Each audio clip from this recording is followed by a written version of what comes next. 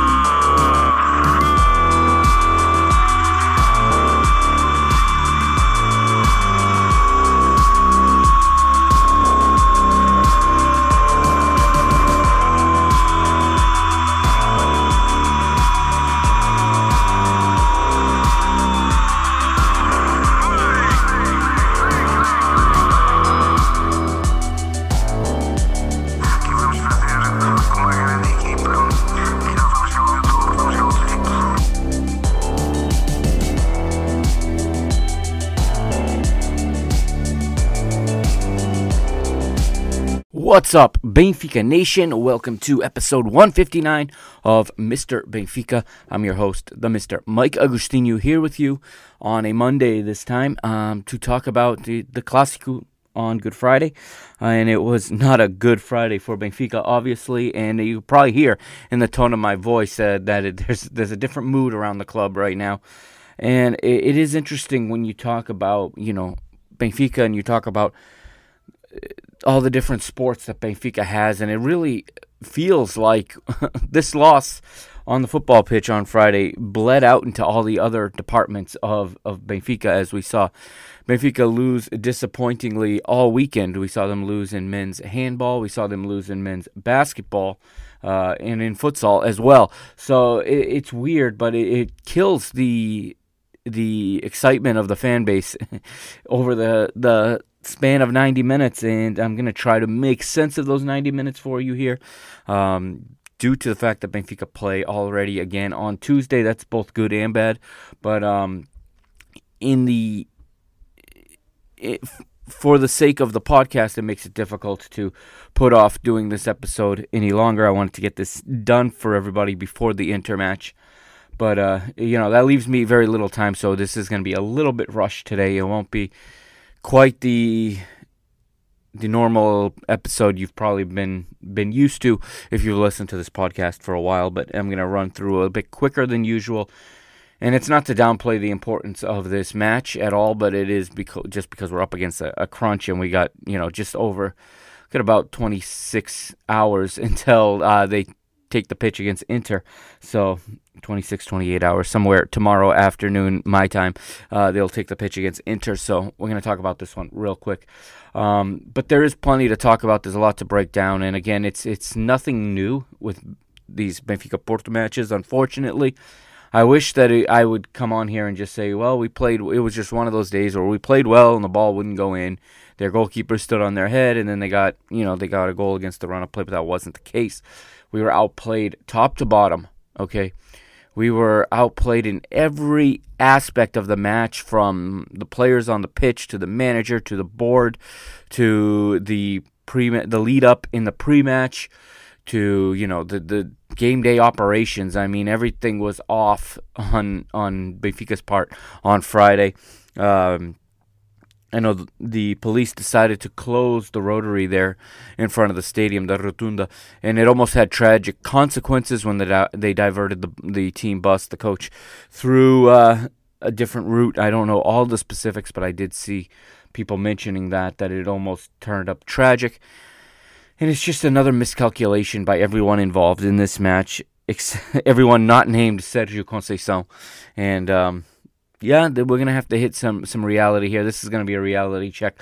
But I am optimistic about the rest of the season. Obviously, this one bad match does not undo 25 good ones. We've had 2 bad matches in the league out of 27. The other 25 have been fine.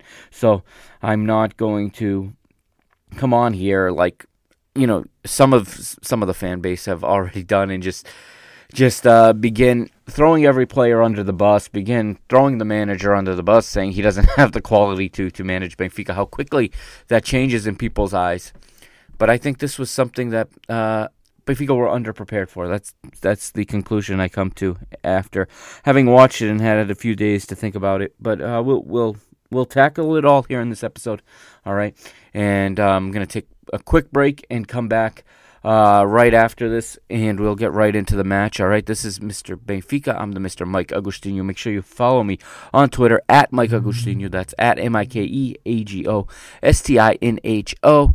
All right, and you can follow the show also on Twitter at Benfica Mister, and follow the PTB Media Network at PTB_media. All right, I'll be right back, and we'll start breaking down this match, this Benfica versus Porto from last Friday. And welcome back to Mr. Benfica. All right, let's go to the match now. It is Friday. It was April, the 7th, I believe? It was Friday, April the 7th, that's correct. Good Friday here in Lisbon, and Benfica hosting Futebol Clube do Porto in front of a packed house, and the official attendance, 62,028.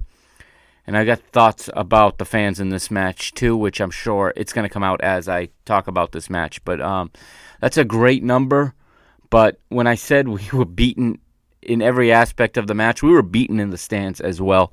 The Luge just doesn't have the same energy anymore. It's sad. There is no Inferno do Luge when Futebol Clube do Porto comes to town. They have every right to call it their Salão de Festas, their hall of celebrations, because they have come in here now and beaten us. I've lost count of how many times, but in the last 10, we've only won once against them at home, and that's inexcusable, quite frankly.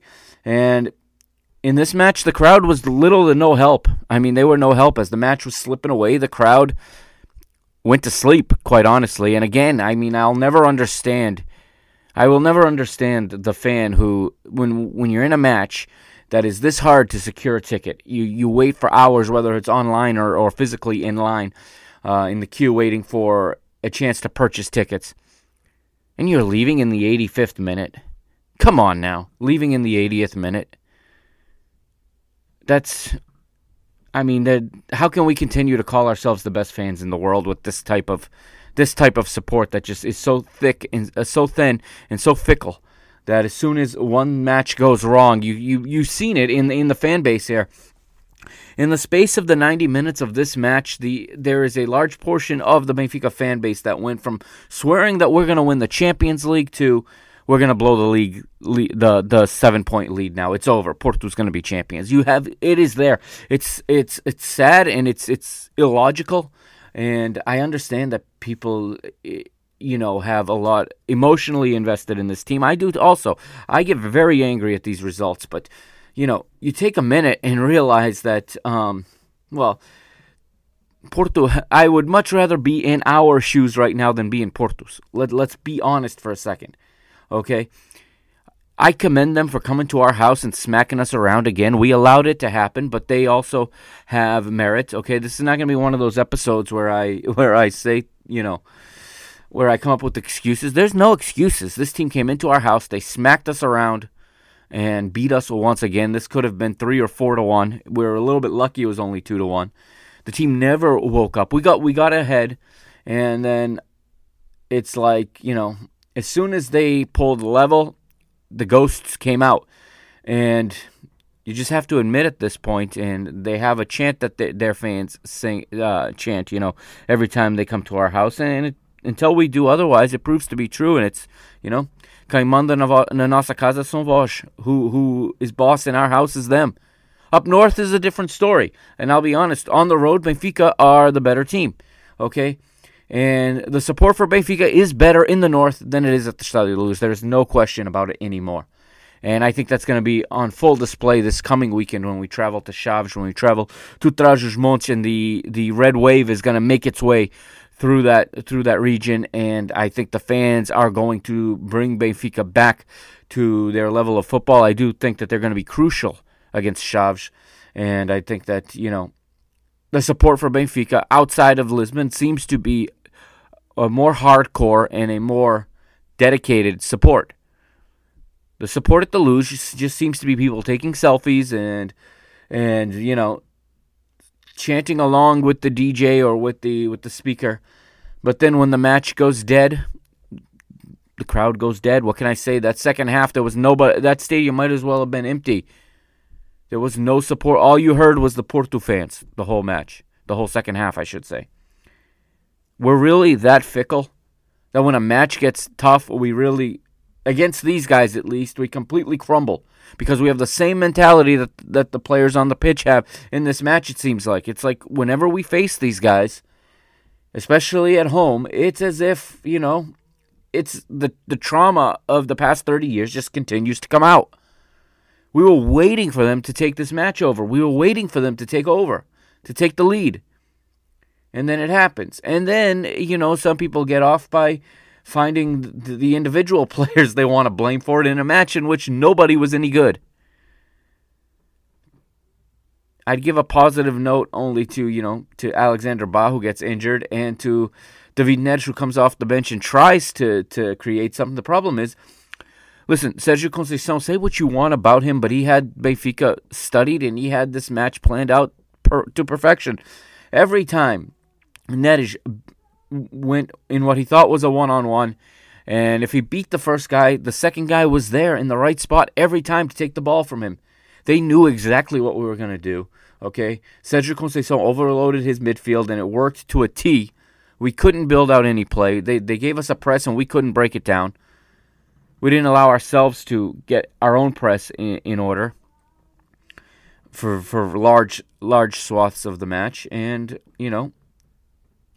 that team on that side never panicked when they fell behind. And we got comfortable going ahead for whatever reason. It's as if we've not played them before. And in the end, it just seems like another example of how things can go wrong against this opponent. This opponent that has had the better of us for so long now, especially in our house. Now, in the big picture, this isn't as catastrophic as some people want it to be. And I understand the mentality to an extent, but it's still only 3 points. It's a 6-point swing for sure. It went from being a potential 13 points to being a 7-point lead. But they still have 7 matches to play as well. They have been incredibly inconsistent all season. And we have 7 matches to play. We need to win 5 of them. It's that simple. It is literally that simple. 15 points wins the league at this point, okay? We have the tiebreaker on them unless they make up a 12-point goal difference. Yes, that's correct. We have the tiebreaker on them, okay? Yes, the head-to-head finished 2-2. There's no away goals anymore in the head-to-head, so it goes to the next tiebreaker, which is the goal difference, okay? And we have a 52-40 lead in goal difference. So I'm not that worried at this point. I mean, it could become worrisome. I did say right here, we've scored 10 more goals than them and we've allowed 2 fewer. So we are beating them in all of the tiebreakers, okay? We have more wins than they do as well. Now, with that said, I mean, like I said, I did come on here last week and say that we clinched the title, in my opinion, and I still believe that. I'm not changing my mind, although I will be sweating it if things don't go right in the next round, and then it gets down to 5 or 4. We've seen that story unplayed before. But I believe this team is going to answer here. They're going to react properly, and they're going to go back to being the Benfica that we know they can be. We lost some momentum after the international break, but this is also a perfect storm of where everything that needed to happen for Porto did happen for them. All right, let's look at the lineups to start. All right, again, 62,028 in the house at the Estádio da Luz, and here are the lineups. We'll start with the visitors. Start with Sérgio Conceição's Futebol Clube do Porto. Of course, Diogo Costa is their goalkeeper. Manafá, Pep, Marcano, and Wendel are their back four. Let that sink in for a minute. Manafá and Wendel are their 2 outside backs that we had such trouble beating in this match, which is just mind-blowing. In the midfield, he went with 4 across the mid here. And really it was more of a 5. It's showing it as a 4 on Fatma, but really it was a 5. So you have Otavio playing in the hole there, kind of being the guy applying the press, and he got away with every single late and every single heavy challenge that he could get away with in this match. He did finally get booked on like the fourth bookable offense, but he knew exactly what he was doing. He was the guy, applying the first wave of pressure, and then you also had helping on the right side. On their right side, they had Pepe, they had Marko Grulic, who was just phenomenal in blockading our midfield and not allowing us to play down our left side. Sergio Conceição knew that our left side is our stronger side, and we just could not build up any play down that side of the flank. And Grujic was one of the main guys in that. He partners with Mateus Uribe, who just always seems to kill us. I've lost count of the number of phenomenal matches he's played at the Stadio de Luz, and just how many times he is so instrumental in recovering the ball so quickly for them and just breaking down and closing the path that we want to take. And then down their left was Galeno. And up front, playing as a lone striker, was Mehdi Taremi, who until this match hadn't scored since, I think, September, which is just mind-boggling that, it seems like for them, all they need to break a down streak, all they need to break a slow slump is to play at the Luge against us, and guys just seem to refine their form as if nothing ever happened. And again, Porto proved that you can't count them out, okay? Once again, and for everything I don't like about this club, and there's so many things that I downright hate about that club, I'm not going to be shy about it. The one thing I cannot knock and that I always respect is the way that they don't care what the table says. They don't care what recent form says. When they play us or they play a big Champions League match, and when their backs are against the wall, when you've counted them out, they band together. It doesn't matter if they have a world-class Champions League winning side like they had in 03-04, or if they have, a band of misfits like they somewhat have today. I mean, their own manager has complained that they have to, sign players from the Rio Aves and the Portimonenses of the world. I mean, he even came out and said that that's not a vote of confidence for any of these guys, yet you look at it and they completely die on the pitch for their manager. So, I mean, you have to tip your hat to them at this point. They got it right once again against us, and we got it wrong. So, let's see. Here with Roger Schmidt's 11, no surprises here either in the 4-2-3-1. And I still think from the start of the match, it is the 11 I would have also selected for various reasons, but a lot of people saying that Ned should have started. That's, real easy to say with hindsight being 2020. It also would have been something if Ned had started and we had a gaping hole down the right side of our midfield that they exploited several times, and we would have been saying the opposite. So I'm starting to think it doesn't really matter when we play them. It's just they always find a way. They find some way to get the upper hand on us. Flaco Dimos in goal. Ba, Otamendi, Tony Silva, and Grimaldo in the back. Florentino and Auschnitz in the double pivot. Actually, it's wrong here. It was Florentino and Chiquinho in the double pivot. Auschnitz, João Mario, and Rafa Silva in the three attacking midfield role behind the striker Gonçalo Ramos. And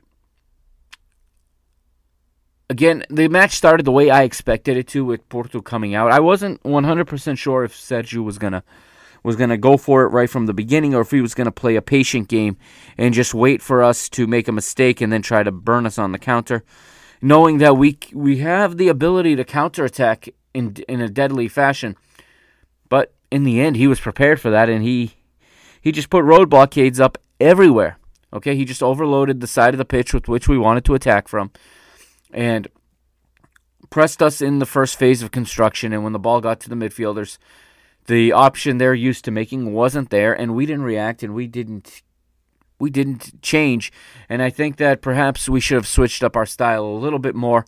And what we did was we stayed true to the way we've played all season, and Porto continued to basically break it down. We did get the upper hand, though, after a few minutes here, and it was early in the match. It was in the 10th minute after Porto had been, barraging our end, our defensive third, with attacks and with balls into the area. We handled them fine. Our defense was good at first. and we did give away an unusual number of corners, but then we get a counterattack in the 10th minute, and it's some nice build-up play. Well, not build-up play, but nice, quick counterattacking play. And the ball ends up finding its way out to the right flank, and Ba, on his first attempt going forward, ends up, getting himself free. He gets into a good amount of space, and he puts in a brilliant cross for Gonçalo Ramos. It's the only good cross we put in all match. Gonçalo does well to head it. He beats Diogo Costa on it, gets a little lucky in that it hits the bar, comes back and hits Diogo Costa in the back and goes in. It is an own goal technically, but it's 3/4 Gonçalo Ramos' goal because he did in fact beat Diogo Costa. It's not like the ball was not by him. He did beat him, and you can see when you watch the replay, Diogo's hands go up after the ball has already hit the bar, and then it hits him, in the upper back and goes in. And the stadium erupts, and it looks like, yes, this is going to be another one of those Benfica matches where we just take over, we score early, we'll find the next one, and from there we will just shred them to pieces. But Porto had other ideas, and they regroup quickly. They don't panic, and you have to give them credit for that.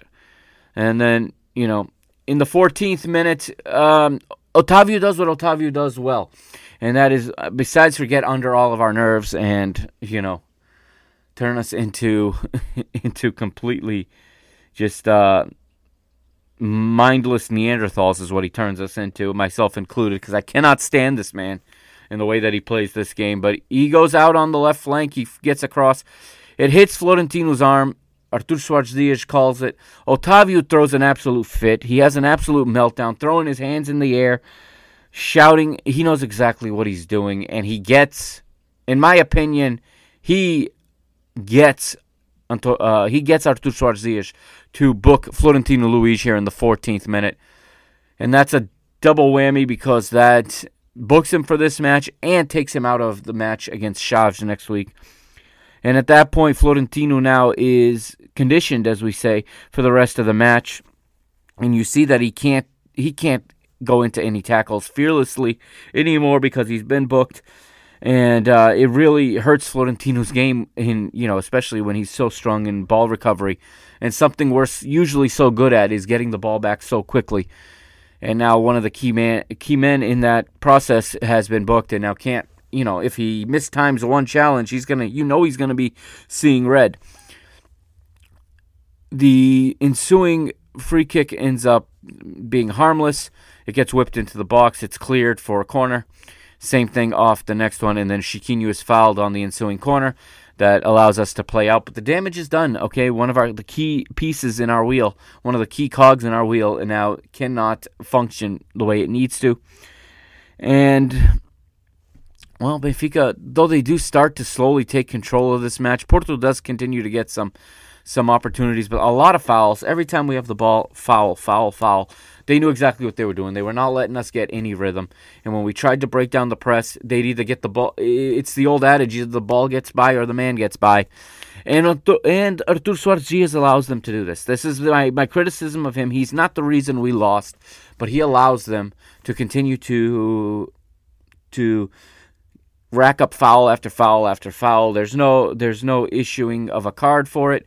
Then in the 23rd minute, a completely reckless challenge by Mateo Suribi on Alexander Ba. And, at the moment, I didn't think it was as bad as it was as I was watching it. But then, having the chance to watch it over, the VAR should have called Artur Soares to the monitor to at least look at this.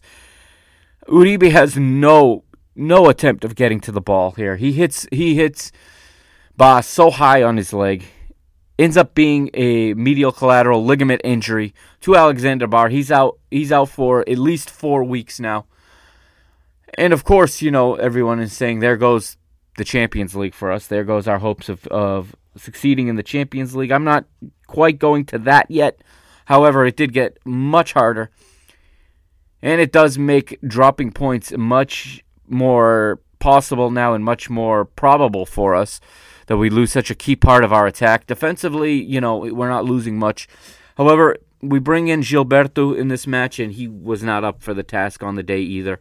mentally not into it. And again, we go back to the mental game, and Porto always wins the mental game with us, okay? Even when we won the football match at their stadium in the first half of the season, they were winning the mental match, okay? We managed to find the goal, and we managed to hang on. We played against 10, and you wouldn't even notice that they were down a man because they nearly equalized. And I mean, we've seen it all against this team. We've seen us play over an hour up a man and still lose a cup final to them. We have seen us, completely massacre them offensively, yet seen, for example, Iker Casillas just stand on his head and save everything. And then on, a half a chance, they steal a goal and they steal the 3 points. We saw last season when we were the ones trying to avoid having the title decided. We were playing in the position they're in this year. We thought we'd gone ahead. The VAR overrules the goal by Darwin Nunez. We push forward. They get a counterattack, and it's, the image no one will ever forget the image of Porto breaking in the counterattack, right? Breaking down the right and watching Adel Taarabt get outrun by the referee as he tries to chase down, I think it was Manafá. We've seen it all in this match. We have seen it all. And now we've seen yet another one. Again, though, I'm not worried about this too much because of what this team has done throughout the season. I thought we were going to be all right. I thought, we got the lead. Gilberto's going to play it safe and just close down that right flank, not let them attack with Galeno. But he's no match for Galeno. At the end of the day, he's no match for Galeno. And, heck, we made Wendell and Manafá look like world-class wingbacks in this match. We just could not get anything going. We couldn't keep the ball, which was a very difficult thing. I know at the end of the match in the statistics, we have a 60% possession rate, but that's only after we fall behind. In the first half, when we're playing with the lead, we can't get the ball. They've got all the momentum, all of the rhythm. They're knocking the ball around. They're playing it through Otavio. We allow them to play through Otavio, and then Otavio springs their wide players into good positions, whether it's Pepe or whether it is Galeno or whether it's playing a ball into Taremi. We just let them get away with all of it. I don't know. Part of it is Florentino being booked, but part of it is there was no to me there was no focus in this match from anybody. It was just a complete mental letdown in this match once we took the lead. And then, we think we're going to go into halftime, and that I'm expecting the second half, improvement we see just about every match. I talked about it last episode, how when we come out of halftime, Roger makes the necessary adjustments, whether it's Roger or it's one of his assistants. The necessary alterations are made, the adjustments are made, and we saw it last week where we score early, but again, I think we were looking forward to halftime a little too quick because in the 45th minute, Mateus Uribe scores what is an absolute fantastic goal. I have to sit here, and there are times in this you have to be honest, and you just say, that was a phenomenal goal, and we surrendered it. A great heads-up pass from Pepe to use his chest to play it back onto the run of Mateus Uribe. I don't know if this is something they've trained, if this was a specific play that they've trained, or if they just know each other that well at this point and they know where each other is. The ball's whipped in. Pepe just uses his left shoulder, not shoulder, but his left pectoral muscle, and just positions and moves his body. Doesn't, like we say in Portuguese, jeitinho, just to play the ball right to where Uribe wants to be. Uribe doesn't even bother to look. He's got nothing to look at. He knows where the goal is. He knows where Odysseus is at the near post, and he completely finds the far post from that angle. And it's 1-1, and it's a good goal. And you cannot be honest and say that Porto did not deserve to be level at halftime. But again, I think we thought it was halftime again, and we were asleep again. 2 minutes later, the ball is played in to Galeno, and I talked about him. He gets in between. He gets into a space in between Gilberto and Antonio Silva, and this is a match where Antonio Silva's youth kind of got exploited a little bit. Yes, in the 5th minute, he made a phenomenal tackle that made him. He looked like a 20-year veteran on that. He timed perfectly, taking the ball inside the penalty area on a sliding challenge, taking it from Taremi, who tried to make a meal of it, who tried to hit the pool with it, and tried to get and even Suarez Diaz is not calling that one. But here, the gaps between them, the communication between Antonio Silva and Gilberto wasn't there. Gilberto is often, a lot of times Gilberto is out of position, which pulls Antonio Silva out of position, and it causes these gaps, and Galeno gets into the gap and comes in and finds the back of the net with a well-placed shot with the inside of his right foot. He beats Odysseus to the far post. Looks like it's 2-1. You hear the Super Dragões cheering. That's all you hear is there. We don't even whistle. Like, our fans didn't even whistle. They didn't react at all to this. I did when I watched it live, and when the first replay was shown, I thought he might have been offside, but that's also because I am conditioned, because I watched last season when it looked clean, and at the same goal, at that same end of the pitch, Darwin was called off for being offside by 2 centimeters, and to me it looked like he was. Nowadays, when you look even, you're probably offside because of the way that the rules are and the way that. And I've given my views on this. This, to me, is not an offside, in my opinion. However, with the history of this matchup and what they call offside in this league, it has to be called to be consistent. And because of the 2 centimeters, I'm 100% fine with this one being called offside. For 6 centimeters, it's someone said on Twitter, I think it was Carlos Amaru, said, get it right. He was 3 times as offside. He was 3 times more offside than Darwin was last season, and it's true. But again, at that same end of the pitch, it looked even. Even nowadays, even used to mean onside. Today, even usually means you're a couple centimeters offside, at least in the to-go. And Suarez Diaz, no smile like he had last year or the year before, because we've seen, I don't know how many of our goals called off by VAR against these guys for the marginal offside. I think it was 2 years ago when it was on Pizzi. He heard it in his ear, and then he blew his whistle, made the VAR sign, and gave this huge smile as he called us offside. There was no smile this time. He just made the VAR box with his fingers, pointed straight up in the air for offside. And this one goes into the halftime, 1-1. And I'm expecting Roger to make a change. I'm expecting Roger to get it right here. I thought we were going to see Neres right off of halftime, and I thought he was going to bring off Florentino due to the yellow card, and he eventually does that, if I'm not mistaken. Yes, he eventually does it, but he waits another quarter of an hour to make that change, and I think Neres should have came right off of the halftime, and my thought being, we needed a spark, or we were going to give up the second, and, the predictable did happen, especially against these guys, and it didn't take long. It was in minute 54, 9 minutes into the half, and, again, it's a fast break. They break out. We lose the ball, and there's a diagonal ball sent across, and I don't know if it's from. I don't know who sends it. Honestly, I haven't had a chance to really rewatch this match the way I wanted to, but the ball is sent diagonally. Gilberto is out of position, and Antonio Silva makes the wrong decision to chase the ball wide where Galeno is, and again, this is the issue here. It was a bad decision by several players. So again, you cannot blame just one person. Everybody is hammering Vlaco Dimos for this goal. This ball kisses the post. Does he move late? Yes. Does this beat every goalie in the Portuguese league except perhaps Diogo Costa? Yes. There is no goalie in our league that saves this ball except maybe the guy at the other end. Okay. And I understand everybody wants a better goalie than this, a better goalkeeper.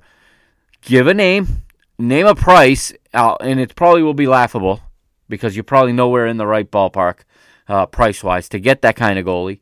And then you got to convince him to come play in our league. And again, it's easier said than done. I do believe we have a guy in the works. We have André Gomes, who I believe can be just as good as Diogo Costa in a couple of seasons. And eventually, I'm hopeful he's going to take the reins in our goal. And then we'll have that, that goalkeeper that everybody wants, that can play with his feet, that can break down the press with the pass, that, can come high and get balls, and that can command his area. Right now, we have what we have. And again, you can't ignore that he delivered 3 points at the Dragão. Okay, he made big saves that kept us not just from drawing, but from losing. We easily could have lost 2-1 at the Dragão as well, if not for Odi. And in this one, he didn't come up with the big saves. But this goal for Mehdi Taremi kisses off the post and just maybe Odi moves a little late. He probably could have been another step out from his line, and then he might have been able to get the angle to palm it away. But there are big letdowns before he's even called into question. The first one from Gilberto being out of position. The second from Antonio Silva pulling himself out of position to mark a Galeno that he did not need to come across and get. Instead, he should have positioned himself in between Galeno and the goal and taken away the cross and forced Galeno to bring the ball down, which would have, I think, given the rest of the team time to get back and to mark up. But instead, he goes for it, and he doesn't get the ball. Galeno gets it, heads it back across the center. Otamendi's retreating, and he has no choice, at least in his mind, but to slide forward. I think he makes I think the decision is right. The problem is Otavio's right there to block his clearance, and it falls perfectly onto the feet of Mehdi Taremi. And the Persian pool diver makes it 2-1 by picking out the far post. And I'm worried now. I don't have that feeling I've had all season that when we fall behind, we'll react and we'll figure it out and we'll get another goal. The way I did when we played Sporting, for example. But really, the sentiment of, here we go again, set in a lot of people. It was not just me. Again, the crowd goes absolutely silent, and the crowd were not on their A game either. This was just, and Benfica now, the game gets incredibly slow after this. You know what Porto's going to do. It doesn't take long for Sergio to make the substitution. On comes Eustáquio for Grujic, who had a fantastic match, who was instrumental in closing us down and in not allowing us to build play and to get into dangerous situations. João Mario comes on from Manafá, and actually, maybe if there's one call that Sergio got wrong all match, it was this one, because he gives us an opportunity, because João Mario lasts only a few minutes. He's coming off an injury, and he lasts only a few minutes before he re-injures himself. And this is where Roger Schmidt sends on David Neres for Florentino Luis. I think this change came a little late, but I understand it.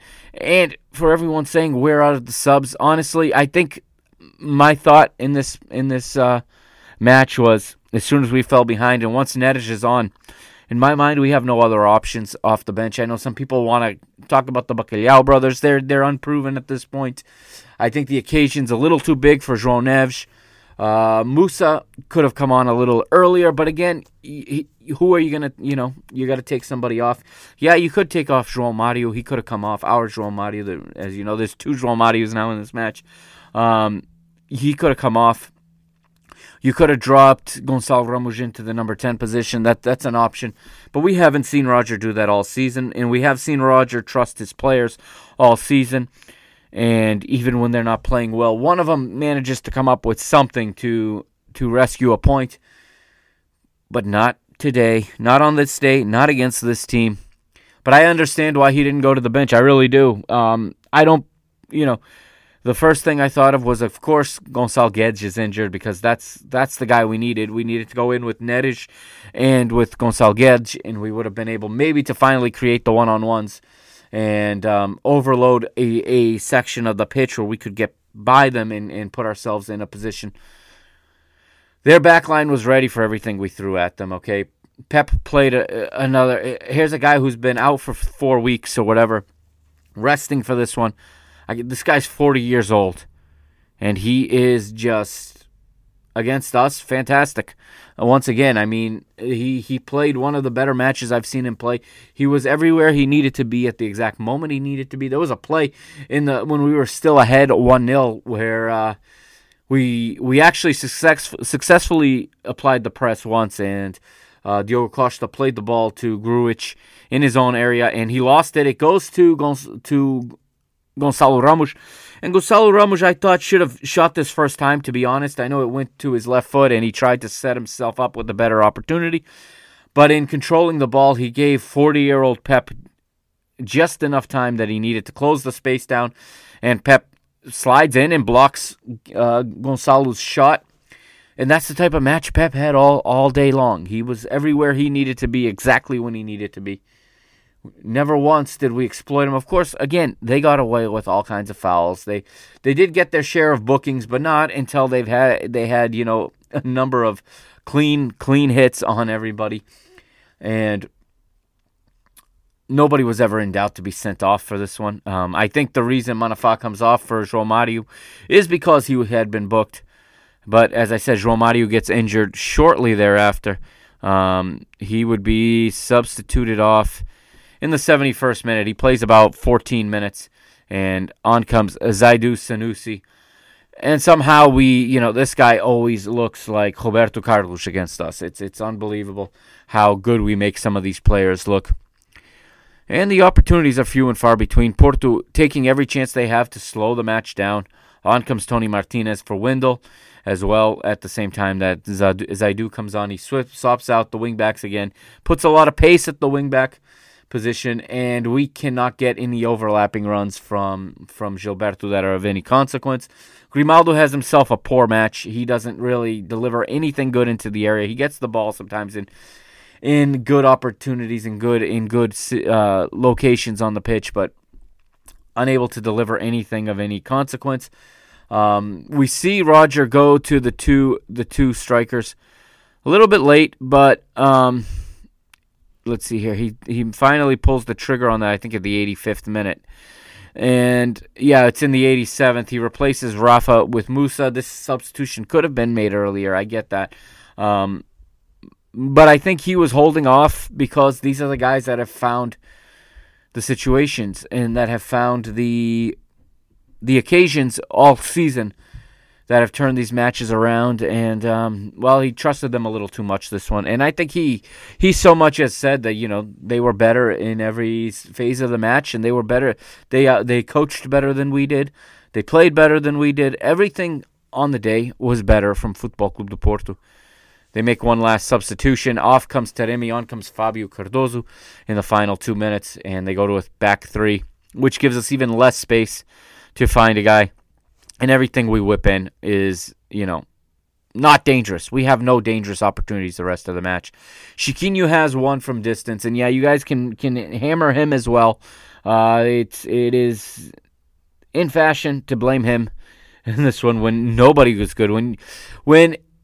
If the Rafas and the João Marios and those players don't perform and don't elevate their game, you can't blame a Chiquinho who he played what he plays, okay? And he was far from being our worst player on the day. Everyone wants to blame him because it's in fashion to blame him. Some people don't like that we make jokes about, calling him Chiquinzo, calling him Chiquizan, or whatever you want to call him. But again, he's not the reason we lost this match. Not at all. You can break down the goals, and there are plenty of individual mistakes made by other people.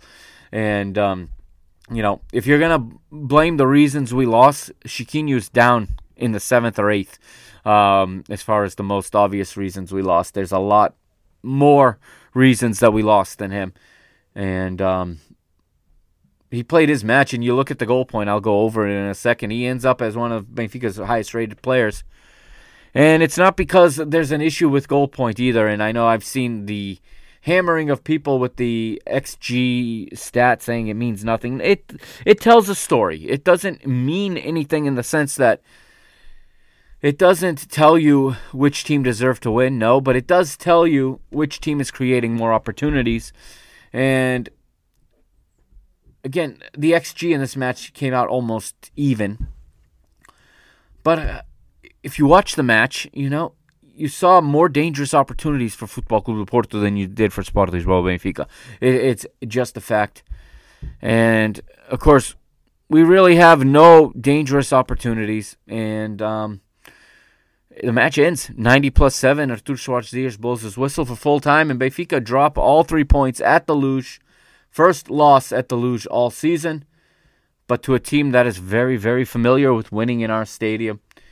And listen, everyone's to blame from this. Everyone's to blame from the president and the communications department that did nothing all week to get, to make this match as big as they could. We treated it like it was just another match, and it showed. We went into it like it was just another match. They went into it like it was life or death, and they came out victorious, as will usually happen in that situation. So there's criticism to the president, to the board, to the communications department for that. There's criticism to Roger Schmidt for me, it's not so much the substitutions or lack thereof as it is the lack of actual adjustments in the play. We didn't do something to change the way we look to make them adjust to it. And he got outcoached by Sergio Conceição. He said it himself. You don't need to, we don't need to hammer it home. No manager is undefeated. Managers have good matches and bad matches just like players. The players didn't play well. The fans were non-existent. I don't understand if Otávio does not get heckled from the first whistle to the final whistle in our stadium, who is going to? We see when we go play them, just the tongue lashing that our key players take, whether it's Rafa or it's in the past João Felix or or it's João Mario, whoever it is. When we go to their stadium, every time we touch the ball, there's this eruption, this hissing, this whistling, and that does affect the players. That does affect their play. It makes it hard to play. We never make it difficult for Otávio to play his game in our stadium. Otávio and Taremi were for the history these guys have against us, and we're just way too hospitable to them, in my opinion. We are way too hospitable to them. And it shows. It shows in the final result. They come in, they beat us. Here's the goal point ratings. We'll start with the victorious Futebol Clube do Porto side. 5.85 is their team average. 5.1 for Diogo Costa. A lot of that, it's knocked down because of what was called an own goal. Manafá 4.7, Pep 6.4, a stand-on-your-head performance for the 40-year-old Pep. Marcano 5.1, Wendel 5.3. Now in midfield, they just completely outperformed us. Galeno 6.4, Uribe 6.1, Gruzic 6.9. He was their best player from a rating standpoint, along with Taremi. Pepe 6.5. Taremi 6.9, and Otávio with the 5.5. But Otávio was so crucial in this game, and once again was the thorn in our sides, and one of the main reasons we lost was Otávio. But it was a massive performance from Gruzic. I don't know how you say his name, but he was huge. I mean, nothing went through his area of the pitch, and it showed. He just broke everything down. That whole right side for Porto completely outplayed our left side, owned us in this one. For Benfica, Vlaco Dimos 4.8. Ba had a 6.1, but he only played for 23 minutes. Antonio Silva 5.9. And again, I do put a lot of the blame on that second goal to a bad decision from him. But when you play with a 19-year-old center back, that's going to happen. And Gilberto needs to be better and needs to know that he can't get caught out of position like that in a match that is this even, when it's like for like. He cannot allow that to happen, especially when you have a Galeno on that side that is eating him alive. He needs to get himself in the proper positions to minimize Galeno's advantage over him. He didn't do it, and here it ends up killing us. So that was Antonio Silva for it. Nicolas Otamendi was Benfica's highest-rated player with a 6.7. Grimaldo 5.7. Auschwitz 5.2. Not a great game for Frederick Auschwitz in this one. Really went missing for large portions of the match. And I see shouts to move him in the middle. I don't know how much different it would have made because I think in dealing with the other team's midfielders and dealing with the Otavios and the Pepes of the world that come through that side of the midfield, I think Chiquinho is actually more equipped to handle that. And I want Auschwitz getting in more forward positions.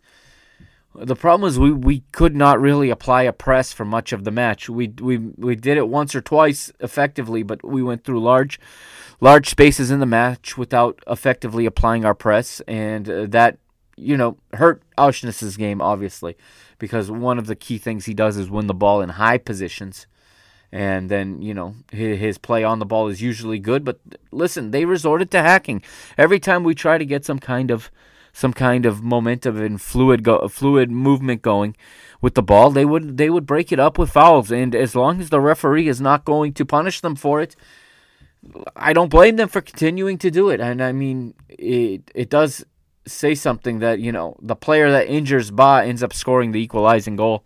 I mean, that says it all. That is what happens when you play Porto and when you're not ready for a fight. When you're coming in and you're not ready for a fight, you get beat up by the bully. And once again, they came to our house and they bullied us. And I'm not even calling them dirty. They're just physical. Every challenge they went into to win. If anyone was coming out of that challenge limping, it was going to be our guys, because they went in 110% into every 50-50, into every challenge. And it showed. They were comfortable in playing their game, and we were uncomfortable in playing ours. We were scared. There's no question about it. Our players played scared. They played afraid to get hit. And it made us play so slow that we were just ineffective at doing anything. Chiquinho 6.1 rating, again, the second highest rated player for Benfica. Florentino 5.5. João Mario with a poor performance, 5.2. I think it's the weakest performance I've seen from João Mario, not just this season, but maybe ever for Benfica. Especially when you're a key guy like he is this year. I understand him playing poorly when you're coming off the bench and not playing a lot of minutes, but for the minutes he's been playing, this was, I think, safe to say the worst 90-minute performance we've seen from João Mario in a Benfica uniform. Rafa was even less effective with the 4.7. They had everything ready for him. He couldn't get in between the lines. They didn't allow the spaces in between the lines for him to exploit. Again, that 5-man midfield was the big difference in this match. And they were prepared. They knew what they needed to do to neutralize us. They knew what they needed to do to exploit our weaknesses and put themselves in position to win the game. They did exactly that, so credit to them. I don't think I've ever been this... I don't want to say I'm praising them, but it's an admission of credit to where it's due, and that is to them. They owned us in this match. Like I said, they bossed us in our own house once again, and the mentality needs to change in this club. And like I said, it goes from the players all the way up to the president to the fans, and nobody was on their game. You cannot say anybody was on their game. The atmosphere was piss poor as the match went on. The players needed a pick-me-up, and the crowd was nowhere to be found. Okay, I think back to that 3-0 loss to Jorge Jesus' Sporting way back a decade ago, and how those fans just shouted, "Eu amo Benfica, la la la la," at the end, right? We're losing 3-0, and you'd think we were winning because they got behind the team and told them that we're still going to do it. That's what this match needed at the end.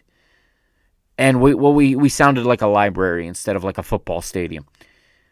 Damu 38 should have been ringing through the stadium for the final 10 minutes to let the team know you're behind them the rest of the way, that everything is in our hands, guys. Everything is in our hands. We control our own destiny, and the players need to know that the crowd has them. No, it's not, their job. They need to be self-motivated. I get all that. But when the crowd gets behind the team, maybe we would have seen an extra spark, an extra sprint, maybe an extra, slide to try to get to a ball. Maybe that extra effort would have been the difference. There was a ball played in. I think it was from Auschwitz. It was played in to Gonçalo Ramos, who did a good job to get himself into position, did a good job to get himself in front of goal. He does everything except get a touch on the ball. He goes to head it, and when you watch the replay, he mistimes the header, and then he gets his knee up to try to get it with his knee. He misses the ball completely. I think if he redirects it, there's a good chance that goes on goal, because Diogo Costa is in the center of his goal, and if he makes contact and it goes anywhere else, This one would have been 2-2. And maybe with a little bit better crowd, maybe he gets to that ball. But in the end, it is what it is. 5.1 for Ramos, 4.9 for Gilberto, who gets himself booked for no reason. And it just showed where the mentality and where the focus was in this match, and it was not in the match. And David Neres with a 5.3. We can look at a few stats here. Shots went 7-7 each way. Porto with 3 shots on goal. We only had 1. And the stat that we usually win, which is actions in the opponent's area.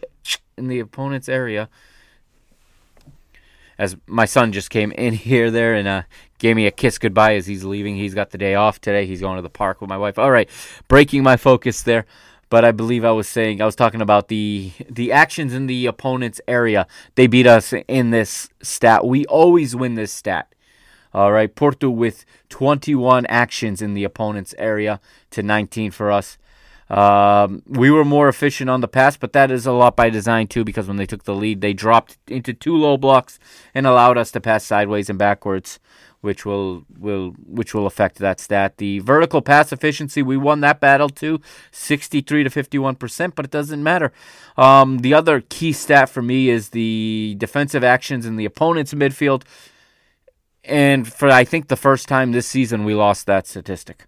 So Porto outworked us, they outplayed us, they outcoached us, they outplanned us, they did it all in this one, okay?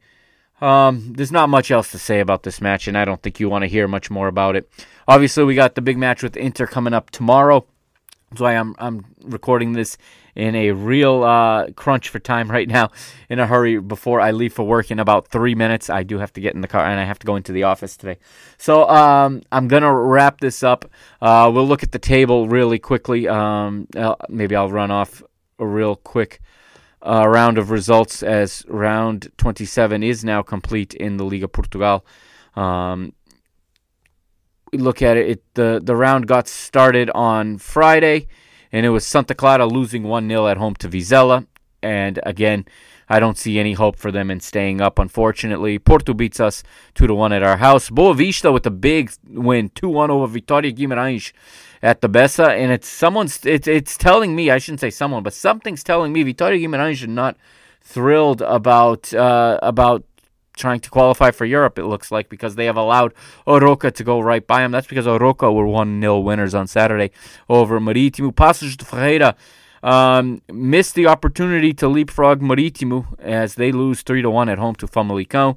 Portimonense and Rio Ave draw 2-2 in Algarve, while Braga 4-1 winners at the Quarry over Estoril. And then yesterday's Easter Sunday matchup at the Jamor, it was Casa Pia 3, Sporting Clube Portugal 4, 3 points for the Lions, in front of what is the biggest crowd I think the Jamor has seen all season, 10,509. Most of them Sporting fans. Okay, next week's fixtures. Let's run through that real quickly here. And actually, we have one more match here in round 27. That's kicking off this evening in Portugal. It's a northern derby of sorts. It is Gil Vicente hosting Chaves. And then on Friday, we start round 28. Famalicão hosting Vitória Guimarães in a Minho derby. Then on Saturday, Estoril host Portimonense. Marítimo host Passos de Ferreira in an absolute 6-pointer. And that could be a real exciting matchup. The winner is going to have a huge advantage. If Passos de Ferreira lose, that may be it for them. And maybe it for their hopes of staying up, or at least getting into that playoff spot to play against the third-place team from the second division for that final spot in next year's Liga Portugal B win. Then Chaves Benfica, we have a 1 o'clock Eastern time kickoff here in the United States, 6 o'clock p.m. Portuguese time in Trás-os-Montes, and then after us, it is Futebol Clube do Porto playing Santa Clara at home. Give them the 3 points now.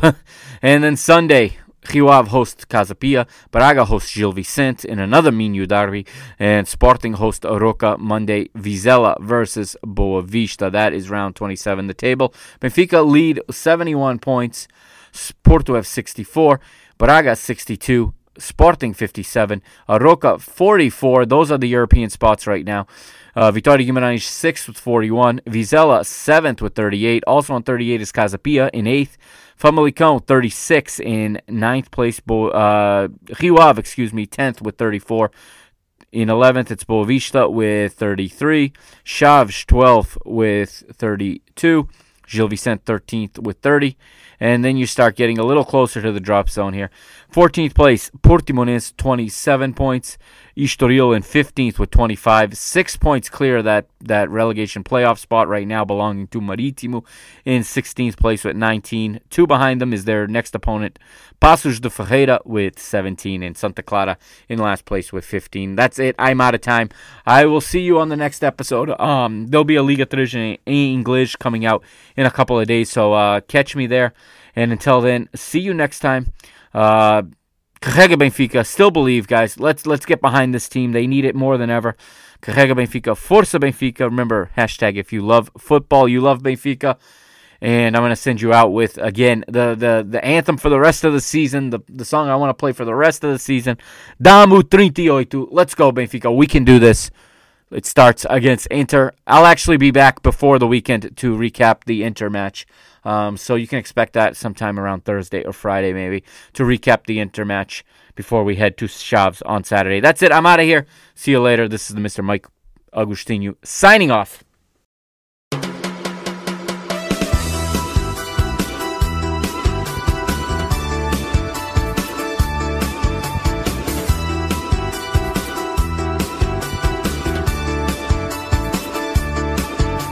Depois do 37 já está tudo a pedir uma nova conquista. Quero tudo a cantar, vamos todos mostrar a alma de ser benfiquista. Com menos sofrimento, repetir o momento, irmos até ao fim, voltarmos ao Marquês, festejar outra vez. Quero vir cantar assim. Agora levanta o braço, bate palmas a compasso, entra nesta brincadeira, canta como eu faço, vamos ter nervos de aço e ganhar de qualquer maneira.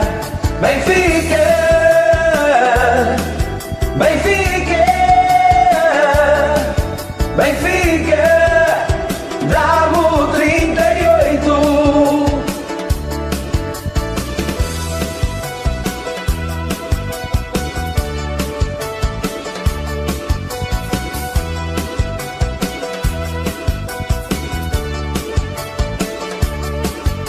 Depois do 37 já está tudo a pedir uma nova conquista. Quero tudo a cantar, vamos todos mostrar a alma de ser benfiquista. Com menos sofrimento, repetir o momento, irmos até ao fim, voltarmos ao Marquês, festejar outra vez. Quero vir cantar assim. Agora levanta o braço, bate palmas a compasso, entra nesta brincadeira, canta como eu faço, vamos ter nervos de aço e ganhar de qualquer maneira. Benfica, Benfica, Benfica, dá-me o 38. Turu-tu, turu-turu, turu-turu, turu-turu, turu-turu, turu-turu, turu-turu, turu. Agora levanta o braço, bate palmas a compasso, entra nesta brincadeira.